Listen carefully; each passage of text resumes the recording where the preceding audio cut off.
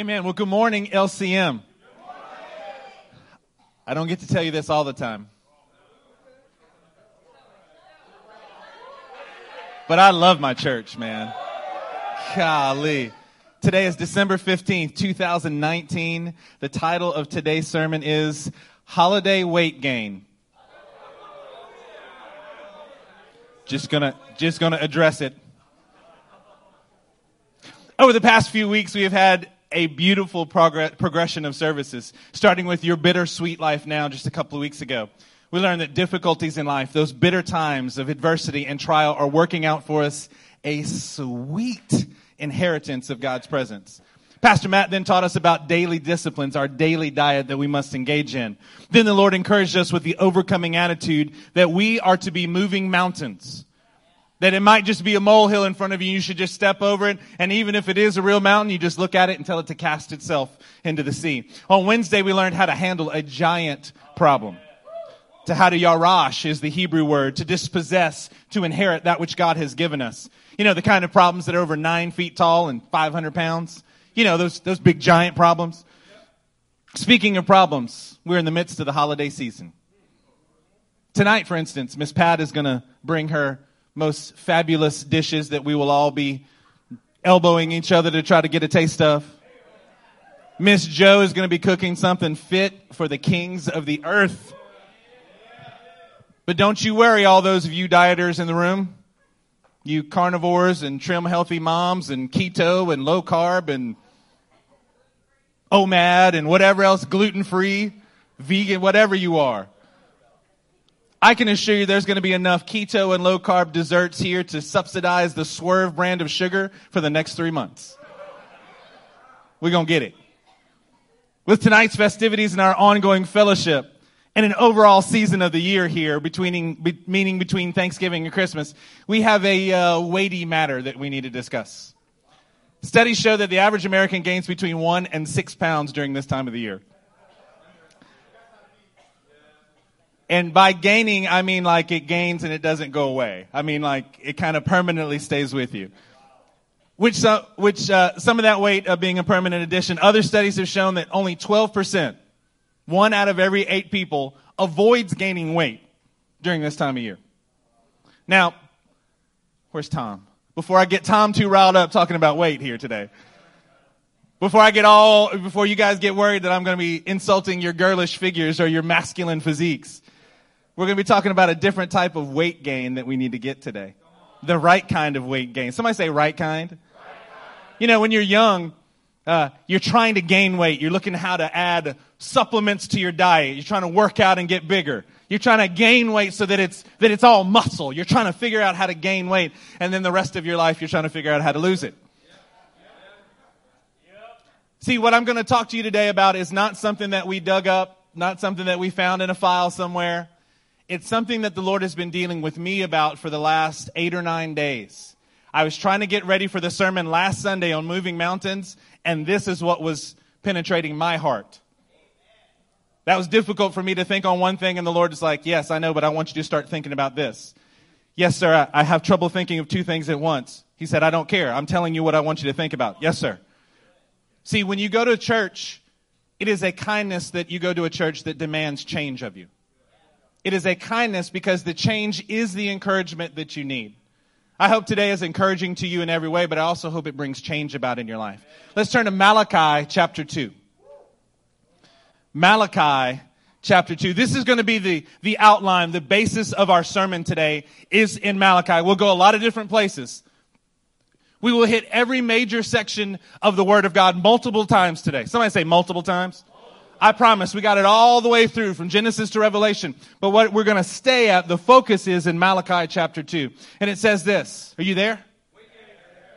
Come on, somebody say weight gain when you're there. All right.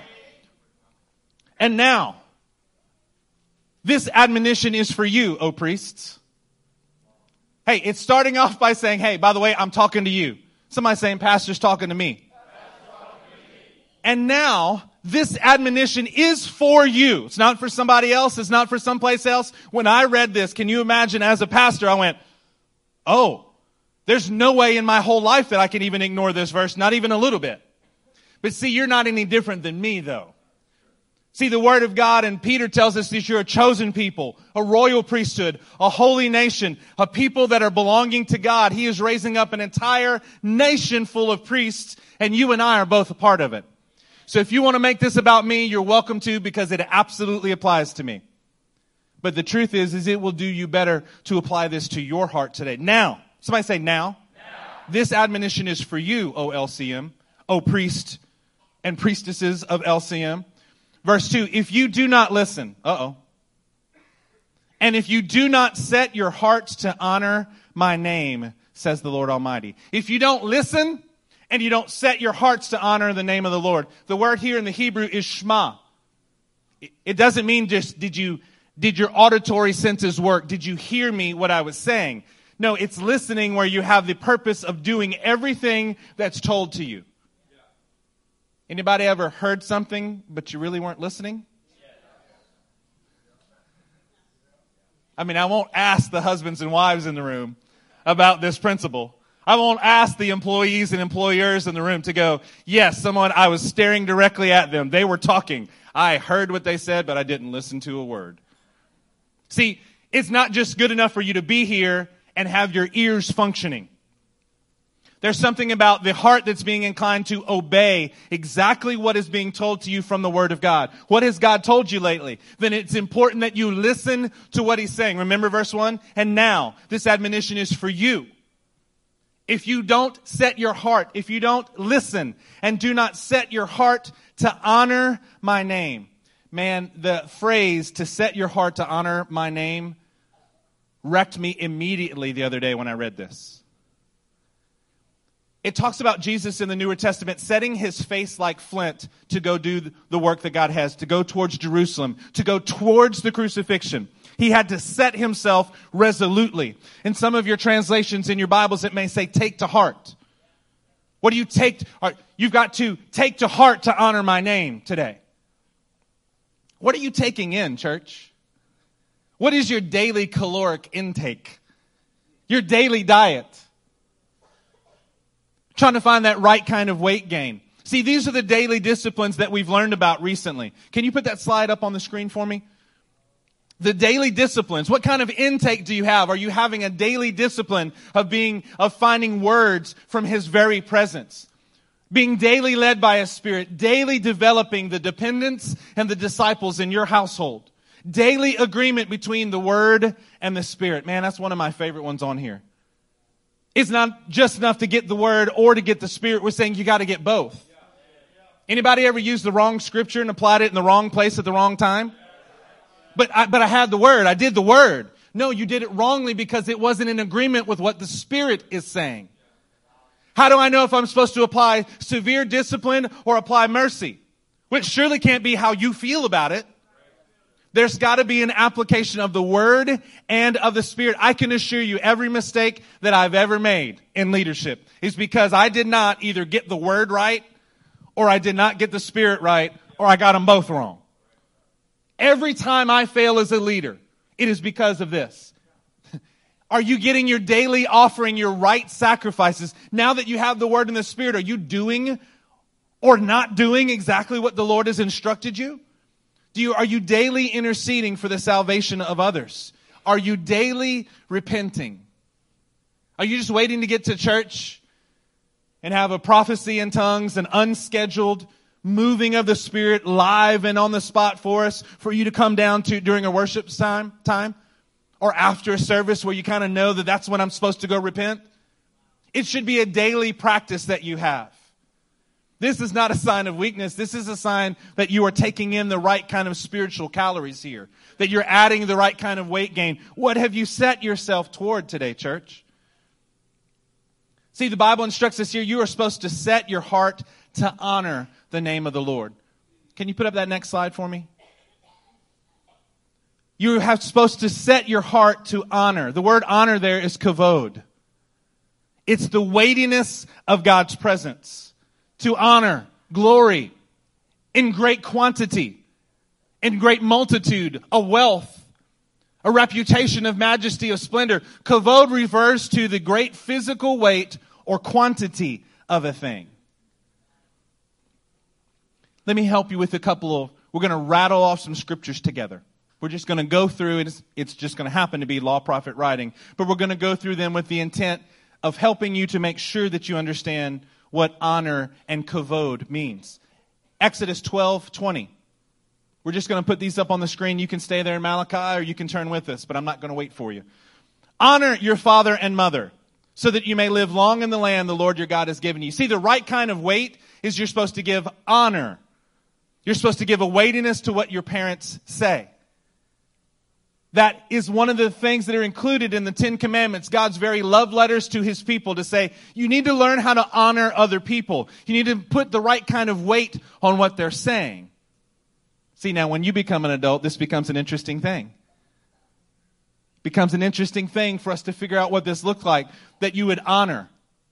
Now, as an adult, I honor my parents by giving extra weight to what they tell me to do, but it would be kind of silly for me. If my mom doesn't like that I'm going to go on a mission trip, it's kind of silly for me not to go on the mission trip at this point. That would actually not be the right kind of honor. That's some weird thing that we have here. But the right kind of honor puts extra weight on what our parents say. Look at Exodus 28:1. Have Aaron, your brother, brought to you from among the Israelites along with his sons Nadab and Abihu, Eleazar and Ithamar, so that they may serve me as priests. Make sacred garments for your brother, Aaron, to give him dignity and honor. Come on, the right kind of honor gives weight to the authorities in your life. It gives a weightiness to what they say. Isn't this why this is incredible? This is for the priests, that they could have robes that would allow other people to give them honor.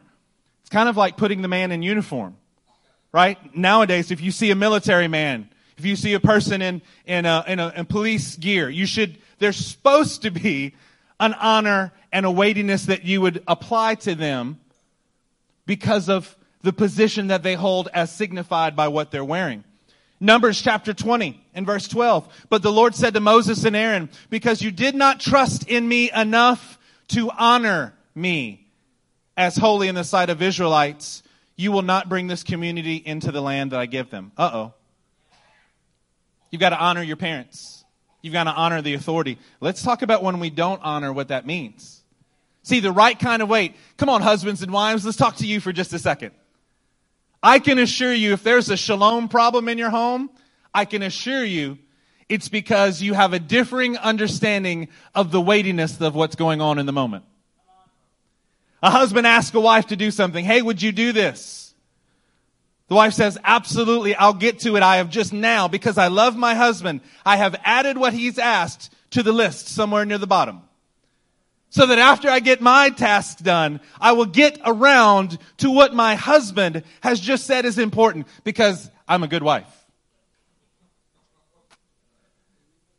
There's a differing amount of weight. And my wife's not in here, and I wish she was, because she's in the back serving with the kids, because I would want you to see her response to this. When we have an argument, when we have a disagreement, it's because we haven't agreed on an honor factor. Hey, babe, I need you to do this for me. Absolutely, hon. I love you. You're my husband. I want to be a godly wife. I want to do exactly what you say. I'll get to it after these 14 things. Okay. So I need you to have a different level of honor for me in this moment. See, what you said is this is another task. What I'm asking you to do is put the same weight on it that I'm putting on it. I wouldn't have stopped you if this was light enough to be done later. I would have just asked you later. How about the wife that says, oh man, I'm going to honor my husband. I'm going to help my husband out. I'm going to help him out. And I know that he said this, but let me offer him 17 other options on what he really, really meant when he asked me to do this. I'm just trying to help. I'm just trying to help. I mean, maybe he hadn't thought about it. I'm just trying to be a good help. I'm just offering the options. What you've done in that moment is you've not applied the right amount of honor and weight to what your husband has asked you to do. I'm kind of picking on the ladies a little bit. That's the easy one, right? That's the easy one. Hey, husbands, what about you? What about you? When the Lord's asking you to do something and you're focusing and you go immediately look to see how much you have in your bank account, whether you can accomplish what the Lord just said. I mean, I know what you just said is important. I mean, I got it. You're the God of all creation. I will honor you with my whole life. Hang on. Let me just see if I got the resources for that. The truth is some of us in here, it's not that we're overly authoritative in our own homes. It's that the Lord is actually wanting us to feel and take importance. No, you must get your children in the right order. No, you must get your marriage in the right order. No, you must. But you get afraid that you're going to have an argument with your wife. So you allow your cowardice to dishonor God by not putting the same weight on it that He put. See, this kind of word has been wrecking me the last week or so. Because it's not something, when you see here in Numbers, it's because you did not trust in me enough to honor me. You realize what this is, right? This is Moses looking at the promised land, but not following what God had said. He struck a rock instead of speaking to the rock. But the time before, I was supposed to strike the rock. That's right. That's because that's what I told you to do then. And you decided that a weight needed to be in a different place. You didn't take in the right kind of weight gain here. You didn't let it sit on you. Boy, isn't that the problem with most of us? We don't want the weight of God's punishment on us. We want to squirm our way out and feel better about it immediately. If you're a parent and you cannot let the weight of discipline sit on your child, you will never raise a godly child. But they feel bad. But what if I accuse them of something that they didn't do? That is not the worst thing to happen to them. Did you do this? When our kids were younger, and God bless my kids because when they're my kids, all of their weaknesses get thrown out in the public, right? When they were little, Gabriel would waylay, slap, abuse Olivia. It's true. And what he would say was, I'd come up to him, Olivia, Daddy, he hit me. Son, you hit her. Dad, I did not hit her. I did not. How could you say that, Dad? Your sister is saying that you hit her. Then you hit her. I did not. I mean, he would get upset. And then I would realize that my son was very, very literal. Did you touch her? Oh, yeah. How did you touch her? Oh, I slapped the fire out of her.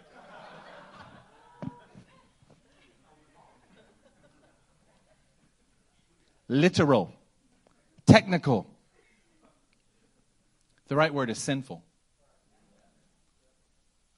That's how he could stand there and not even feel like he was lying about it. I did not hit her with a closed fist, Dad. I kicked her with the, you're like, see, if you're working on technicalities in your relationship with the Lord, it's because you don't trust Him enough to actually lead you well. No, I'm technically doing the will of the Lord. I mean, I know down in my heart that I'm not doing it with all that I have. I mean, I know that I'm really not trusting Him, but I'm saying the right things, aren't I? No, see, that doesn't count because you have to honor the Lord by trusting Him to do exactly what He says. Somebody say exactly. Close is not good enough. This is not a game of horseshoes or hand grenades. You actually have to do exactly what the Lord is saying. You have to do it exactly in the manner with the right attitude that He's telling you to do it. Or you have not yet set your heart to honor the Lord. For those of you that I've met with this week, my prayer before every time I met with anybody in this church this week was, Lord, I want to set my heart to honor you. All I want to do is say exactly what you want me to say. What it did this week for me was bring me and drive me towards such a dependency to hear from Him and do only what He told me to do. But that's not enough. I didn't give them enough of a spiritual blessing there. Do what I told you to do. Correct them in every, yes, sir. Just do what I told you to do. Trusting in Him is showing that I can honor. In 1 Samuel 2, verse 8, it says, He raises the poor from the dust and lifts the needy from the ash heap. He seats them with princes and has them inherit a throne of honor. When you show the Lord honor, He begins to set you in a place of honor. Psalm 84 verse 11, for the Lord God is a sun and a shield. The Lord bestows favor and honor. No good thing does he withhold from those whose walk is blameless. See, when you're trusting in him, you're saying, I know that if I do this right, no matter how much my reputation suffers, no matter how much I get penalized, no matter what happens, if I really truly give glory to God, he will not withhold any good thing from me. Church, this is not just only the things that you need. He's saying any good thing, any blessing that I might give you. I'm not going to withhold any of it if your walk is blameless and you're actually just trusting me enough to honor me. Matthew 15:8 says this, these people honor me with their lips, but their hearts are far from me. Let me first tell you how this hit me. Lord, I have the privilege of preaching and teaching a lot in this church. When it's not an official meeting, it's people sitting around a coffee table. When it's not sitting around a coffee table, you're in my office with me. Lord, I don't want to be a kind of man who honors you only with my lips. But my heart is so far from honoring you. I don't have the same weight on the things that you want to have weighty. I have my own importance, my own priorities. Another thing that my wife and I do, and I'm just honest with you, is sometimes my wife will be pushing to get something. She'll be gently reminding me.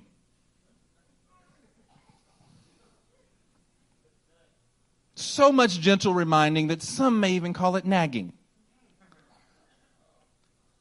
And when I realize that pressure is there, I'll just look at her and I say, you need to listen. I don't have the same priorities that you have. I hear you. I have fully acknowledged you. I completely understand what you're saying. Can y'all tell I've been a husband for a while? You just don't understand. No, I understand completely. It's not a lack of understanding. It's that I have a different priority list here, and I'm putting weight somewhere that you are not. So you need to adjust what you think is important and find what I think is important. That's all you need to do. Man, I have such a godly wife. She responds so well. She really does. That's an amazing thing. At least that's just Christy, right? At least there's no one else in the room. See, because we can be a people who get used to honoring the Lord with our lips. Saying that we're going to honor our husbands, say that we're going to honor the Lord. Children saying they're going to honor their parents, but having hearts that are different than that. By the way, when Gabriel was slapping, open-handedly crushing his sister, but not hitting her, this is the next thing that he would say. Dad, I did not hurt her. You hit her, and you're telling me that you did not hurt her. There's a little problem with that, son. You don't get to determine whether you hurt her or not. She's saying that it hurt. There's a red mark on her arm. I'm going to believe her. Ah! See, it's nice when my son is 6 or he's 7 and we're working these things with the belt of instruction on his rear end that corrects these things. It's another thing for us to try to determine what we think will honor the Lord. You do not get to determine what honors the Lord. You know who gets to determine that? He does. He is the one that determines it. We're not honoring the Lord by doing our own thing. That's not the right kind of weight. We don't honor the Lord by listening less to what he's saying. No, I got it. No, I know you said just one little part, but I've got the whole plan now, Lord. Thank you. You got the initiation. I got all the rest of it handled. That's not the right kind of weight. We don't honor the Lord by only speaking better. My God, how many of us have worked so hard to speak better instead of just being a better person? Let me say that more nicely. Let me say it correctly to you. Yeah, the problem must have been how I said it. No, the problem was probably that your lips were right, but your heart was wrong. Oh, they look so nice. Yeah, maybe you're masking your own selfishness with pleasant words. Maybe you're masking your own idolatry with things that are just really, really wicked in your heart with things that sound very pleasant to the outside. One of the things, I'm sorry to be picking on you so much today, son. One of the things that would be the best discipline that I could apply to Gabe was not letting him talk to me when discipline was applied. But Dad, I want you to be quiet. Do not say a word, because when you say a word, you think you're getting away with it. So I just want you to be quiet. That would cause a visceral response from him.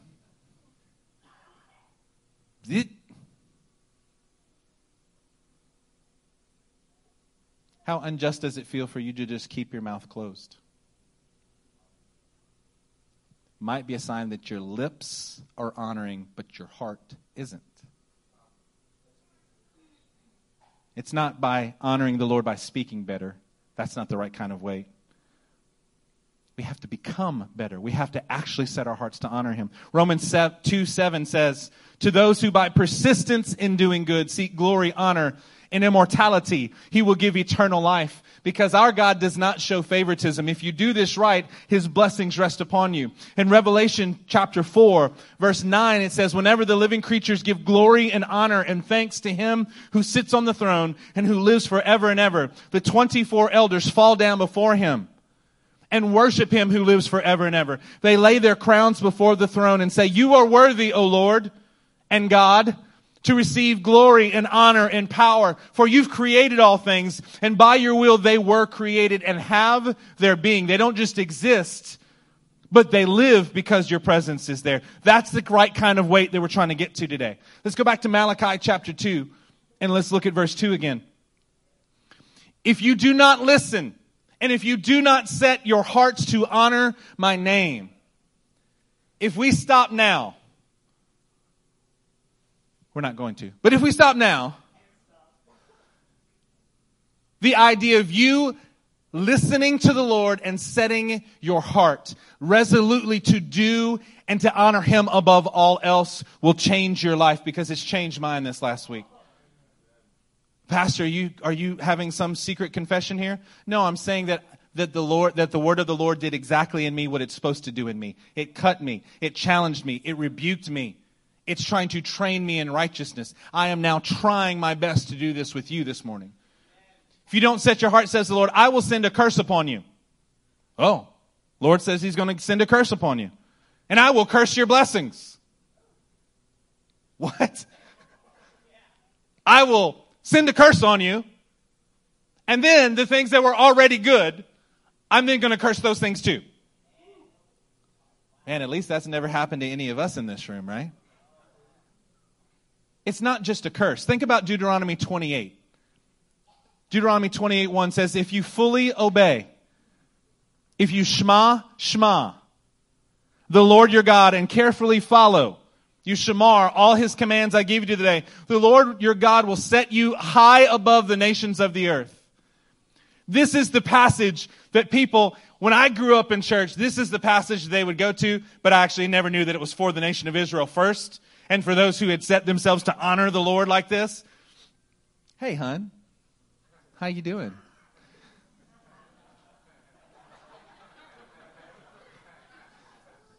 I've been talking about what a good wife you are, so, yeah.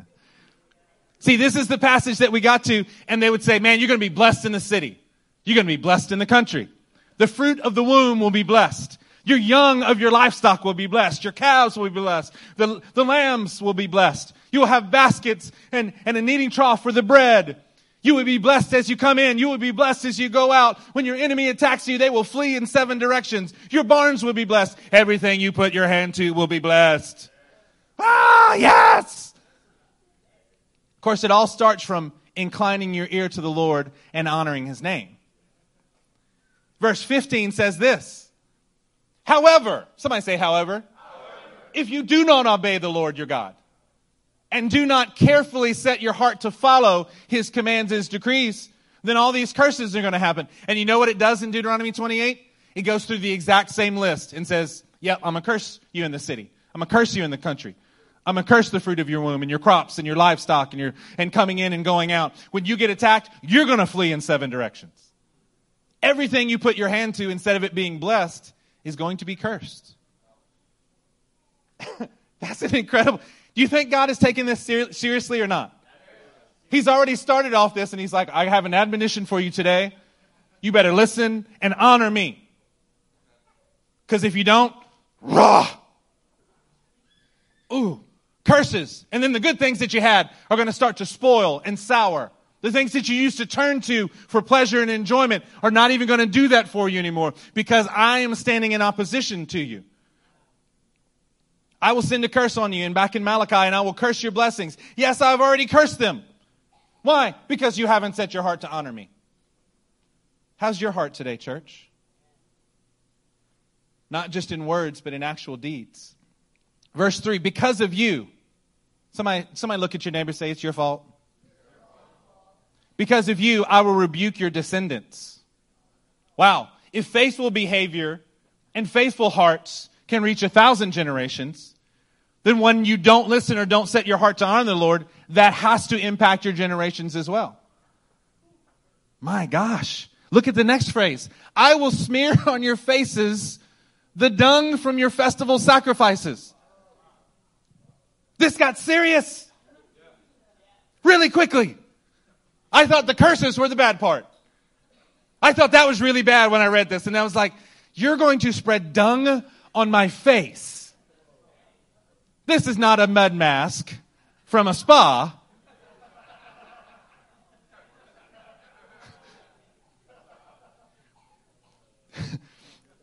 I'm so old. I thought of Back to the Future when Biff slides into a truck. I'm going to spread on your face dung. Hey, by the way, this is the Lord speaking.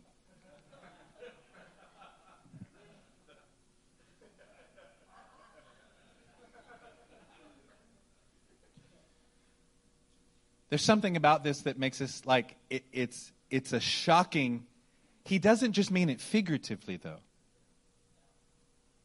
Because he wouldn't have said from your festival sacrifices. See, from the things that you're trying to give to the Lord. See, even what you're trying to give to the Lord is actually worth less than nothing to me. Wow. Goes without saying, I do not want to have the Lord smear dung in my face. In a figurative way, what would that look like? The very glory of what you're supposed to be becomes so marred, putrid, stinky, awful. This is all that people see when they look at you. I mean, some of you wives, when your husband comes in from being an actual man, working hard, stinky and smelly, whoo! But look, he doesn't just say he's going to put it in there, and you will be carried off with it. When you don't listen and don't honor the Lord the way that I'm trying to encourage us today, there is an embarrassment that's beyond embarrassment that comes upon you. And he takes you away, leaving that there. It's not like you get to put on your makeup. It's not like you get to take a shower before you get taken off. He's saying, this is the condition that I'm going to leave you in. Look at verse 4. And you will know that I have sent you this admonition. Remember verse 1? Now, this is an admonition for you, O priest. You will know that I sent you this admonition. Why? So that my covenant with Levi may continue, says the Lord Almighty. Why does God care about these things? Why does it matter to the people of LCM today, right here in this place? Why does it matter to you? Because the Lord is actually trying to keep his covenant with you. He wants you to understand the seriousness. He is adding weight in a certain area and saying, I need to add enough weight for you to know that I mean what I am talking about.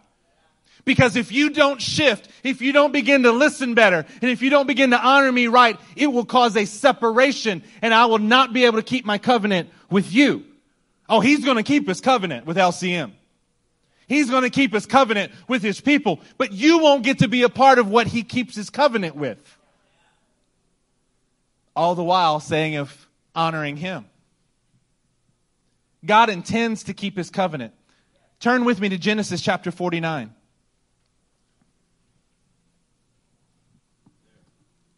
We're going to look at verse 5. In Malachi, it talks about Levi's covenant. Well, I know about a covenant that he made with David. I know about a covenant. What's his covenant with Levi? Because he's trying to keep it in Malachi, and that's why he's warning the people. He's warning them, you can't keep having the same wicked thoughts in your heart and say that you're honoring me. It doesn't happen that way. Genesis 49 verse 5. This is Jacob blessing his sons. And by the way, Levi doesn't even get his own unique blessing. It's combined with Simeon. Simeon and Levi are brothers. Their swords are weapons of violence. Let me not enter their council. Let me not join their assembly. For they have killed men in their anger and hamstrung oxen as they pleased. Wow, God even cares about injustice done to animals. Yikes. Cursed be their anger so fierce and their fury so cruel. I will scatter them in Jacob and disperse them in Israel. Wow, thanks, Dad. That's a fantastic blessing to leave upon us. This is what Jacob, or the man who we know as Israel, says to him.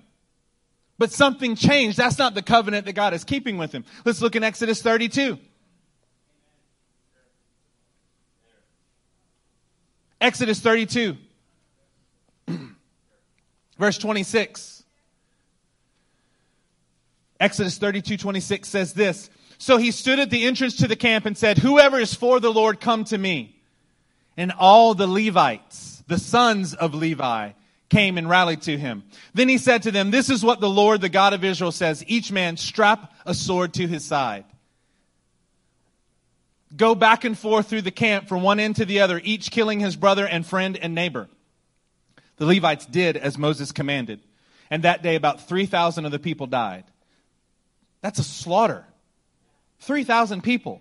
You realize there's some battles in certain wars that didn't get to 3,000 people? This is an incredible statement. And look at verse 29. Then Moses said, you have been set apart to the Lord today, for you were against your own sons and brothers, and he's blessed you. The Lord began to make a covenant with him on that day because he decided to honor the Lord. His descendants decided to honor the Lord more than anything else. More than family ties, more than anything else they wanted to do. They just did what the Lord told them to do. Did you catch it though? When we were in Genesis, what was their problem? They were angry, violent men who carried a sword.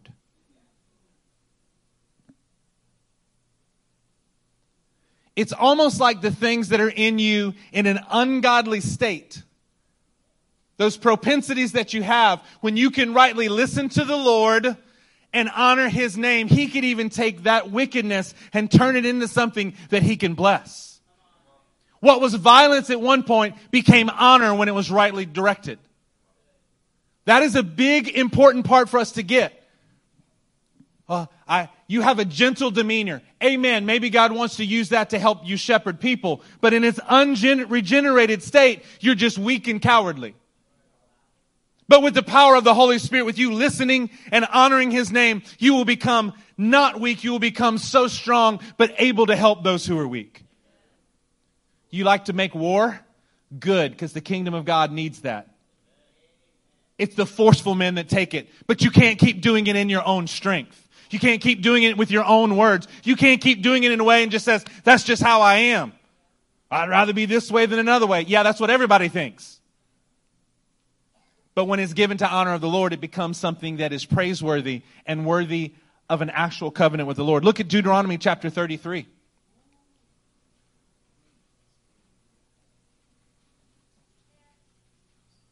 We've got to learn to apply the right kind of weight to what God is saying in our life. That is honoring him. That is glorifying him. That is moving in his heart rightly. Deuteronomy 33 verse 8 says this. So we saw in Genesis that it was Jacob's blessings. We saw in Exodus that Moses was dealing with these men and he saw what they did and how they honored the Lord.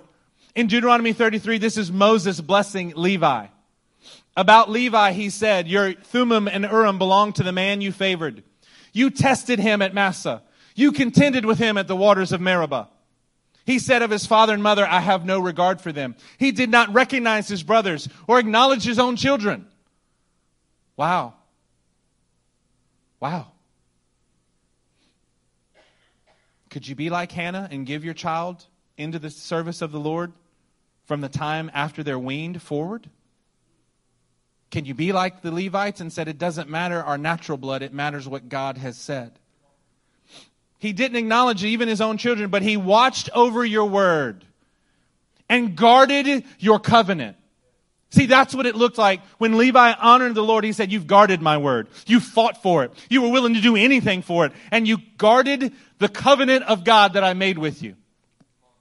You want something to happen in your life? You want a different kind of weightiness to what you say? A different kind of weightiness to what you put your hand to? You begin to honor the Lord. You begin to watch over His word. You begin to guard that covenant above all else. It doesn't matter what you think. It doesn't matter what you feel. You've got to guard this. It's not going to happen by you relaxing into it. It's going to go, God, what do you think? God, tell me what I'm supposed to do now. Okay, 5 minutes later. Okay, tell me what I'm supposed to do now. Okay, what about tell me what I'm supposed to do now.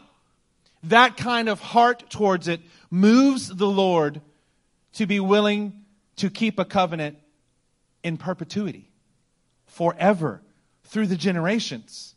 He teaches your precepts to Jacob and your law to Israel. He offers incense before you and whole burnt offerings on your altar. Bless all His skills, O Lord. Man, I love this prayer. Moses is saying, man, bless everything. That kind of guy is the kind of guy that you can pray that everything he puts his hands to gets blessed. That should not be a generic prayer. If you're not following the Lord wholeheartedly, I pray that you're not successful. Do you know why? Because if you are, you may think you're doing it rightly. I hope you get the fruit of your labors. Why? So that you might turn, listen to Him, and honor Him rightly, and that you can be blessed by Him. Bless all His skills, Lord. Be pleased with the work of His hands. Strike down those who rise against Him, His foes, until they rise no more. This is the 2011 NIV. Boo. They did a bad job here. It says, smite the loins of those who rise up against you. In some of your translations, it may try to also soften it by saying, smite the hips and thighs.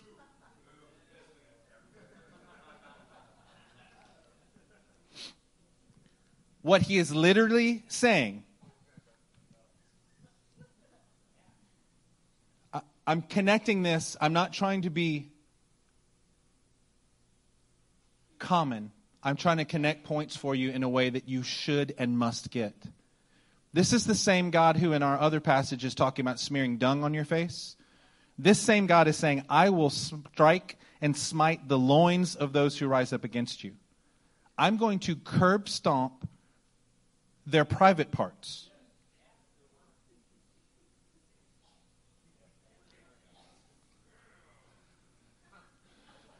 I'm feeling uncomfortable. Makes me feel funny to say that. He says he's going to smite the loins of those who rise up against him. When you rightly honor the Lord, this is how He feels about those who do not do this. He's saying when you rightly listen and honor and add the right weight to what God is saying in your life, He's saying, I will curb stomp the private parts of your enemies. Why? Until His foes rise no more. Literally and figuratively here. It matters to Him about the generations of those who will do this right. He will protect your generations and eliminate the generations of the enemy because they don't honor Him. God is serious about this. This is my point that I'm trying to get across to you using Scripture. The dung on your face or the curb stomping of your privates is kind of a serious thing to Him. As I'm reading through this week, I'm like, golly, Lord, you are so serious about this. Yeah, duh, it's all the way through the Word. I started to get a little bit. Do you understand if someone is going to say that to you, I'm going to strike the loins of your enemy? Do you understand what it's trying to do inside of you? He's trying to move you to have the same weight of what He's saying on the inside of you. Do you hear so much of the Word here at this church that it's lost its weightiness? Do you get a prophecy and you can't remember it 10 days from now? Do you get a teaching and you feel like it moved you? You feel like it was the perfect word of God, perfect word in a perfect season, and now you can't remember what it was? And if you can't remember it, you're surely not doing it. Do you have the right weight in your heart from what God speaks to you? Do you walk into His presence and say, I better not do this incorrectly because I see how you treat your enemies and I don't want to be counted as an enemy. I want to put the weight where you put it, Lord. I want to put the emphasis where you put it, Lord. Doesn't this just blow up your idea that you're just going to kind of go around feeling what you're supposed to do? Deciding on your own? If this is how He feels, I want to add the right kind of weight. If He thinks it's serious, then I must think it's serious. I should have got a better amen there. If God thinks it's serious, you and I must think it's serious. Amen. Verse 5 in Malachi 2, my covenant was with him. A covenant of life and peace. Somebody say life and peace. My covenant was with him, a covenant of life and peace. You know what that reminded me of? It immediately reminded me of Romans 8:6. The mind of sinful man is death, but the mind controlled by the Spirit of God is life and peace. Man, I'm sure that Paul was thinking back to Malachi and saying, man, if you honor the Lord rightly, if you will do this, my covenant was with you, a covenant of life and peace. What is he making a covenant with the descendants of Levi about? Being controlled by the Spirit. The Newer Testament gives it a revelation that we didn't see in the Older, but we know that to have a covenant of life and peace with the Lord is to be controlled by His Spirit. Because His Spirit will always put the emphasis in the right place. He will put the weightiness of what He's saying to you in the right place. Well, the Lord told me this and He told me this. Which one am I supposed to do? I don't know. Where's the weight of what He's saying to you right now?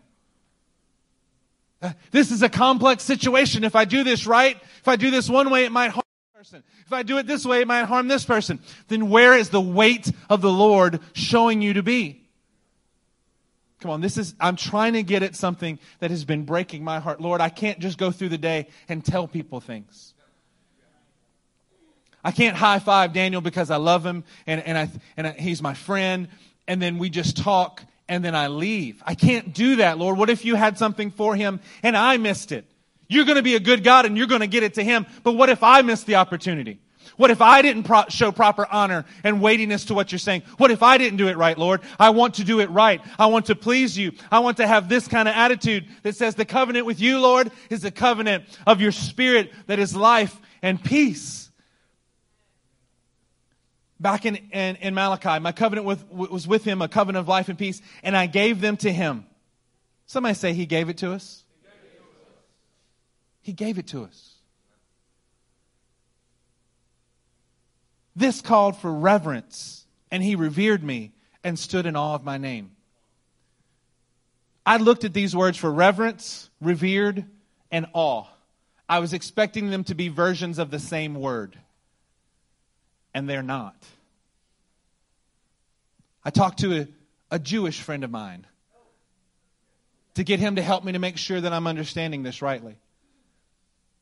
The covenant was with him, a covenant of life and peace. Who made the covenant?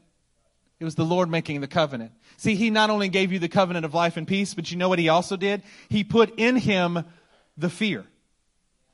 God will put in you the fear, the reverence that you need, that you can then respond, and he revered me. See, what he has to do is he has to work something into you. We're not asking you to try harder. We're not asking you to set your will towards something. We're saying be so in love with him, so worried about the honor of his name, that he will put his fear within you. He will put his honor within you. He will put a reverence within you. And then all you have to do is respond with what he has put on the inside of you. My God, we need this today. You need him to put more of a fear of the Lord inside of you. You need him to put something that says, I've got to honor him. I've got to reverence him. See, the problem with a topic like this is that I would hope that there's not anybody in the room that disagrees with me. If you do, then you're probably not even in the kingdom. But what I realized the other day was, Lord, I don't think about the honor of your name nearly enough. When was the last time that you prayed that you might honor his name? When was the last time that you prayed inside of yourself? When was the last time you said, Lord, I want to revere you. I want to honor you. Your name and renown are the desire of my heart. Lord, I want to burn for the honor. I want to be zealous for your name. I want to be like Phinehas and be just as zealous as you are for your name. When was the last time that you honestly prayed that? When I asked myself that question this last week, I realized I couldn't remember. Maybe when I preached a sermon with Nick talking about being white hot, and we use Phinehas and zealousness as it, maybe I remember praying that for a few days after the sermon, and then somehow it fleeted. It left. See, what God has to do is He has to put this inside of you, and then you get to respond to Him. See, it's still us having honor for His name. We're saying, we need you to put this in us because I can't do it on my own. I've tried. I want to want you more, but I keep messing this up. I don't even have enough willpower to do this, because if it was about willpower, I would have already done it. But it's not. He's saying, I gave them to Him. I gave Him this reverence, and He revered me in response. And then He stood in awe of my name. Philippians 2:12. Says this, therefore, my dear friends, as you have always obeyed, not only in my presence, but now much more in my absence, continue to work out your salvation. Somebody say, work it out. You've got to work out your salvation. You've got to have the right kind of weight gain here. You've got to get stronger. You've got to get some muscle mass on what you're doing. You've got to work out your salvation with fear and trembling. Fear of what? The fear that God puts on the inside of you so that you'll act right, so that you'll do right, so that you'll be right. Fear and trembling. I'm going to get to the trembling in just a second. For it is God who works in you to will and to do according to His good pleasure. See, God has to put it inside of you, and then you respond to what He's doing. He puts it inside of you. You're asking, saying, God, I know that I can't do this, but when I listen, I know that this is your heart. I know that you take this as an important piece, that this is a weighty matter that I must deal with. I want to have the right kind of weight. I want to have the right kind of weight on this. How idolatrous to pursue our own thoughts, our own desires, our own directions. No matter how noble or honoring you think you are, if you're not listening and setting your heart to achieve the weightiness of His presence, you're missing what God has for you. Everybody turn to Psalm 135 with me.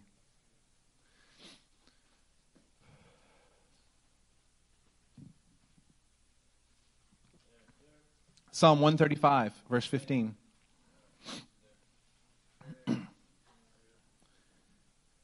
The idols of the nations are silver and gold made by the hands of men.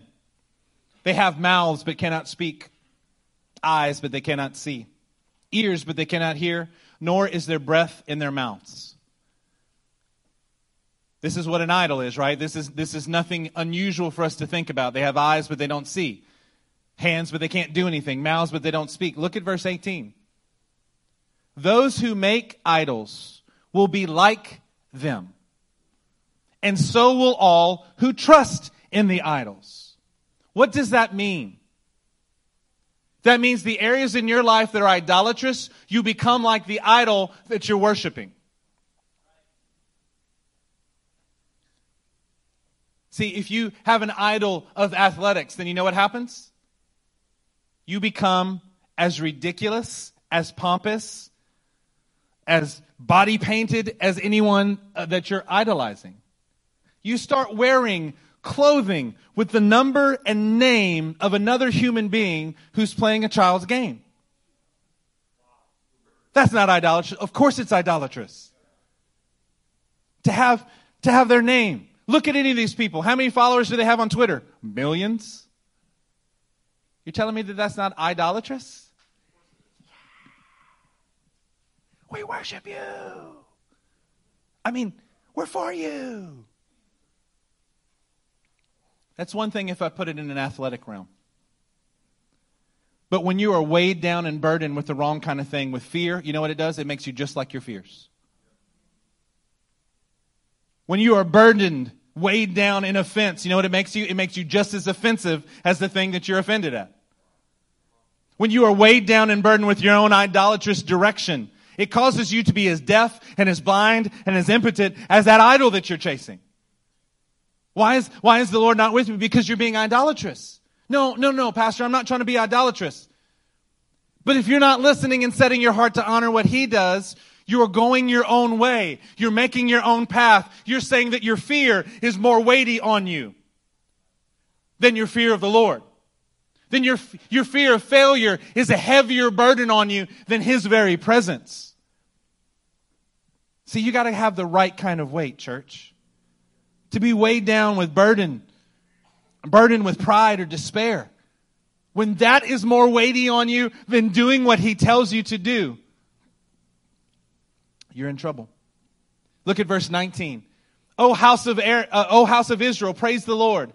O house of Aaron, praise the Lord.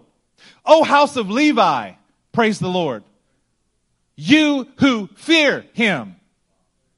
Do you see how it paired Levi? Israel, Aaron, Levi, which is kind of out of order, but okay. Because it's trying to pair Levi with those who fear Him. See, it's not only the natural descendants, but all of those who carry the same weight. You who fear the Lord, you who honor the Lord, you who carry that weight rightly, praise Him. Praise Him, trust in Him. Because back to Malachi, it says that He put His reverence in Him and He revered Him as a response, and then He stood in awe of His name. By the way, that word for stood in awe is actually scared. We have left the idea of reverence and it just said that He stood scared and trembling before His name. Remember Philippians? So work out your salvation with fear and trembling. Our culture has gotten so far away from the fact that you should be trembling at the name of the Lord. That's what allows us to get away with sin as long as we do. We don't actually love Him as much as we think we do. We honor Him with our lips, but our hearts are far from it. Church, I want you to get to where you are falling in love with Jesus all over again.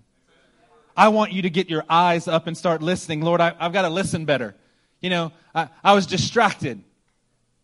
Anybody get frustrated when you're talking to somebody and they're on their phone? Got it. And then they don't got it.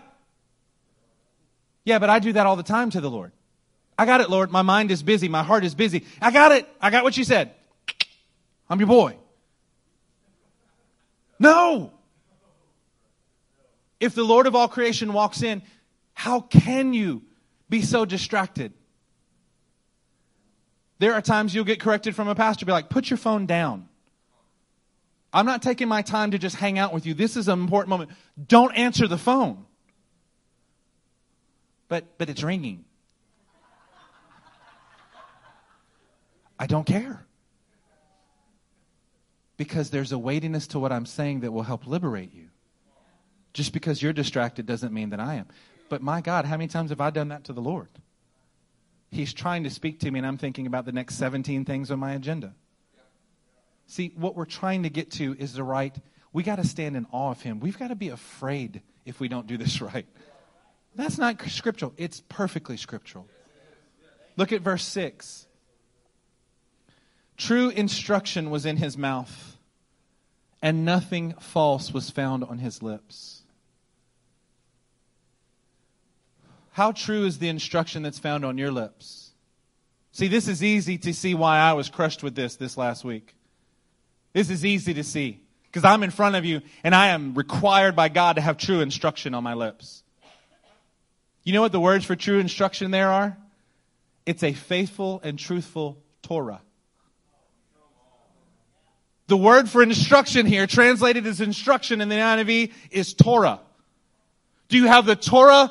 Are you being faithful to the words of God or not? That is the question. Well, I thought this. Well, I heard this. Well, I said this. I don't care. Are you being faithful to the Word of God? Are you honoring? Are you revering? Is there a weightiness to what His words say? Deuteronomy 30:14 says that's not supposed to be far off somewhere. It's supposed to be in your mouth. It doesn't say in your head. It doesn't just say in your heart. You hide the word in your heart Because what is in the heart comes out of the mouth. It's got to come out of your mouth. Are you filling your mouth with the weightiness of His Torah? Are you practicing? Are you looking at it? Are you delving into it? Are you sharing it with your family? Are you sharing it to the Lord? Are you sharing it with your brothers and sisters? Anybody in this room want to have words that are weighty? Do y'all understand that phrase? Words that are weighty. I love our elders so much. When they speak, do you know what I do? I stop what I'm doing and I listen. Because their words are weighty. Charlie's words are weighty.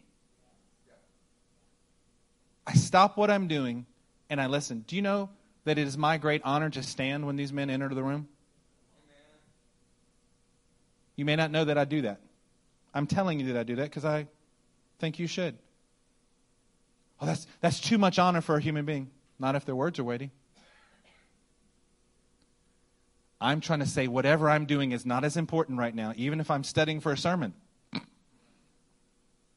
I will stand up, I will hug them, I will shake them, and then if I need to, I'll go right back to what I was doing.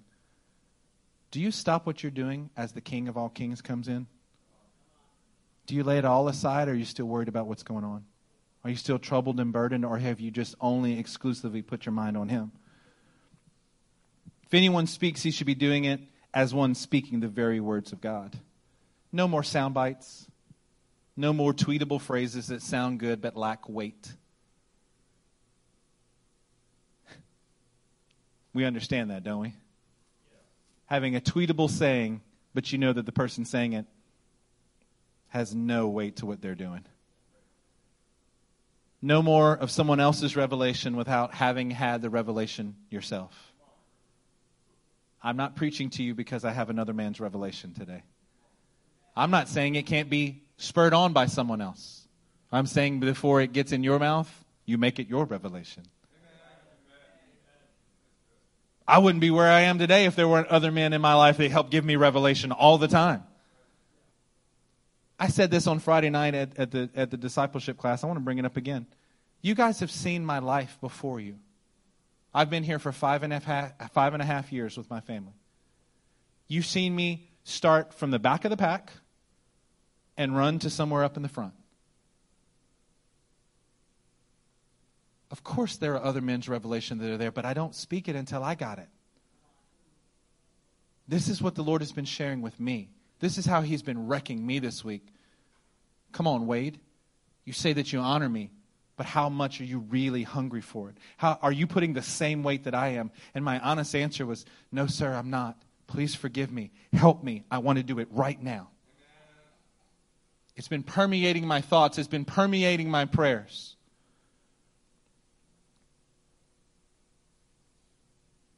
True instruction was in His mouth, and nothing false was found on His lips. Can we say that about you? Are you fudging? Are you shading? Are you only presenting the shiny side of negative things that are happening in your life? Nothing false. You can shed the fickle weight of falsehood. Those pounds of you lying. The heaviness of being hollow-hearted about what you're saying. I want you to turn with me to Isaiah 59. I'm getting ready to close here.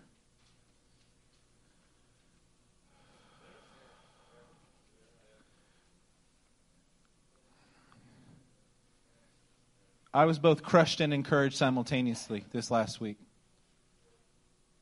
Crushed because I want to do it better. I've got to do it better.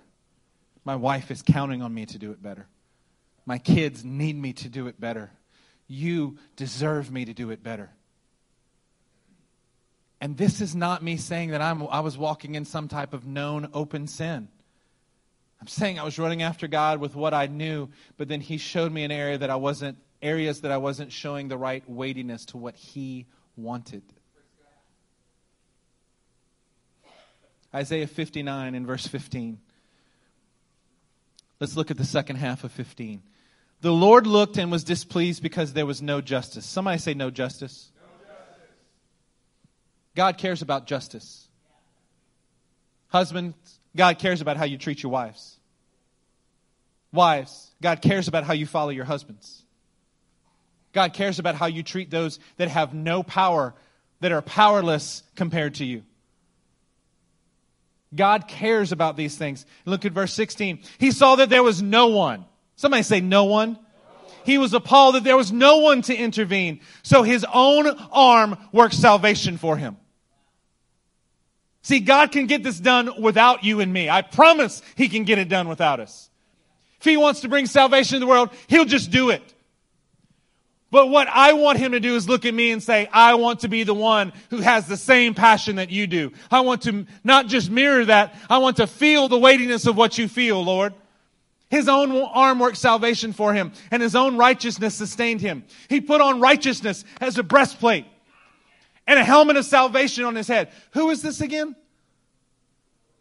This is the Lord. What is He suiting up with? Sounds like He's putting on priestly garments to me. On righteousness as a breastplate, a helmet of salvation on his head. He put on the garments of vengeance. Wrapped Himself in zeal as a cloak. According to what they have done, so He will repay wrath to His enemies. Yeah, He will. He will curb stomp some stuff. And retribution to His foes. He will repay the islands their due. Wait a minute. I understand Him curb stomping His enemies. Are you saying that this is the kind of God who even holds accountable the creation? He'll look at a mountain and say, you didn't have the same weightiness that I wanted you to have. He'll look at an island and said, you were out of line. Boom. A God who can take care of every drop of blood that's ever been spilled on the land that defamed the land. This is the God that we serve. This is the King that we must align our hearts with and say, God, it's your glory and nothing else. God, it's for your honor in everything that we do. Look at verse 19. From the west, men will fear the name of the Lord. And from the rising of the sun, which is where? In the east. So from the west, they will fear the name of the Lord. And from the east, from the rising of the sun, they will revere His glory. What is He saying? When He's done, the members of His kingdom, whether west or east, are going to be those who fear and revere His name. Amen. That is His population. That is His kingdom. For He will come like a pent-up flood that the breath of the Lord drives along. When I grew up, this is the version of this from the King James that I learned. When the enemy comes in like a flood, the Spirit of the Lord will raise up a standard against it. See, but this one in the other version says that it's the enemy coming in like the flood. This one says He will come like a pent-up flood. I learned from one of our engineers that a cubic foot of water weighs 62.4 pounds. One foot box weighs 62.4 pounds. So when the Lord comes in like a pent-up flood, Pastor Matt's pool, the water in his pool weighs about 83,000 pounds. Figured that out all by myself. 83,000 pounds, 41 and a half tons. That's just a pool. Nobody would say that that's a pent-up flood. How weighty is it when God starts rushing in to move in your life? How weighty, how powerful is that? You know, Brent Vincent, Pastor Brent is in a place called Aceh right now. Isn't it cool when our missionaries are going on missionary trips? Taking disciples. They are in a place called Aceh. On December 25th of 2010, there was a tsunami that hit Aceh. Some people think it was 30 to 40 feet tall, traveling at 500 miles an hour. Weighing 62.4 pounds per cubic foot of water. Is there anything on this planet that can stand up to that? Is there any force that could even hope to withstand that kind of thing? See, but his tsunami is his pent-up fire, his pent-up glory, his pent-up weightiness for those who will just listen and honor him. This is the God that we are serving, that will turn many people from sin. In verse 7 of Malachi as we close, for the lips of a priest ought to preserve knowledge. Man, I don't even have time to talk to you about the total of the 7 things that we've been covering and what they look like for the priest. But the lips of the priest ought to preserve knowledge, and from his mouth men should seek instruction, because he is the messenger of the Lord Almighty. Do you know what happens when you get this right? Do you know what happens when you're listening rightly and you have set to honor his name and put the weightiness of his name rightly? You are guarding the knowledge that he gives you. You're fighting for it. You are seeking instruction. The word here in the Hebrew has an attitude with it. Somebody say attitude. The word has an attitude with it that says, I'm going to expect and demand to get this result. See, you're a messenger of the Lord Almighty. When you have been seeking instruction from your mouth, you can do that because it has the weightiness of the heavens behind it. A messenger of God. You don't start being a messenger unless you start first listening to Shema, his voice. You've got to set your heart on the weightiness of what he puts. Let me say that differently in closing. You've got to make his desires the most weighty topic in your life. If he's told you to work on something in your family, he didn't mean to add that to the list and get to it when you can and as often as you can. That means throw away your stupid list and do exactly what he said. There is nothing else. No, but you don't understand. You have nothing else. Because no good thing will he withhold from those who are dedicated to him like this. He will not withhold it. You just have to trust him. You need to have the weightiness of his words on your lips, church. You need to have the weightiness of his Spirit lighting your path. You need to have the weightiness of the agreement of the heavens, of word and spirit to guide you in what you do. Come on, you got to get your heart right today. You got to find the right kind of weight gain into your life. Shed the other things. Shed the other weight, the sin that so easily entangles. Those little burdens that you've got, put it off to the side. Let it burn up in the fire of his presence. Find and feel the weight of what he's doing inside of you. His desire is to keep his covenant with you. But he keeps the covenant with those who fear him. Not who say they fear him. Not who say they honor him. But those who fear the Lord. God's desire is to rush in like a pent-up tsunami into your situation. His desire is to honor those who honor him above all else. Stand to your feet with me.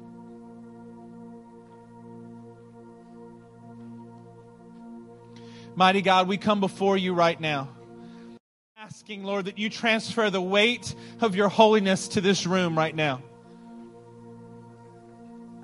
Lord, no longer can we just say that we have honor for your name, God, if we're not feeling the weightiness of your presence. Let us feel the weightiness of who you are today, right now, God. We are listening. We are setting and inclining our ear and our heart to you, Lord. Lord, may the people in this room set their heart to honor you. No matter the cost, no matter the price, no matter the burden, no matter the difficulty, that we will honor you, that we will trust you, Lord, that we will trust you above all else. Lord, would you put within us this fear that we might rightly respond to you today? Will you put within us the right weightiness that we need? Lord, we need this kind of weight upon us. We need it to rest and settle on our shoulders. Forgive us when you're trying to put it there and we want to shake it off like it's a bad thing. Lord, we need the weightiness of your great name upon us. May your glory, may your honor, may your name and renown be the desire of our heart today. Help us, mighty God, to have the right weightiness. That the weightiness of our words, that the weightiness of our lives would so reflect you, Lord. That like a tsunami, like a pent-up flood, you will rush in and crush any adversity, any enemy that we are facing. Lord, that we would be carried to the heights because of your Spirit. Help us, mighty one.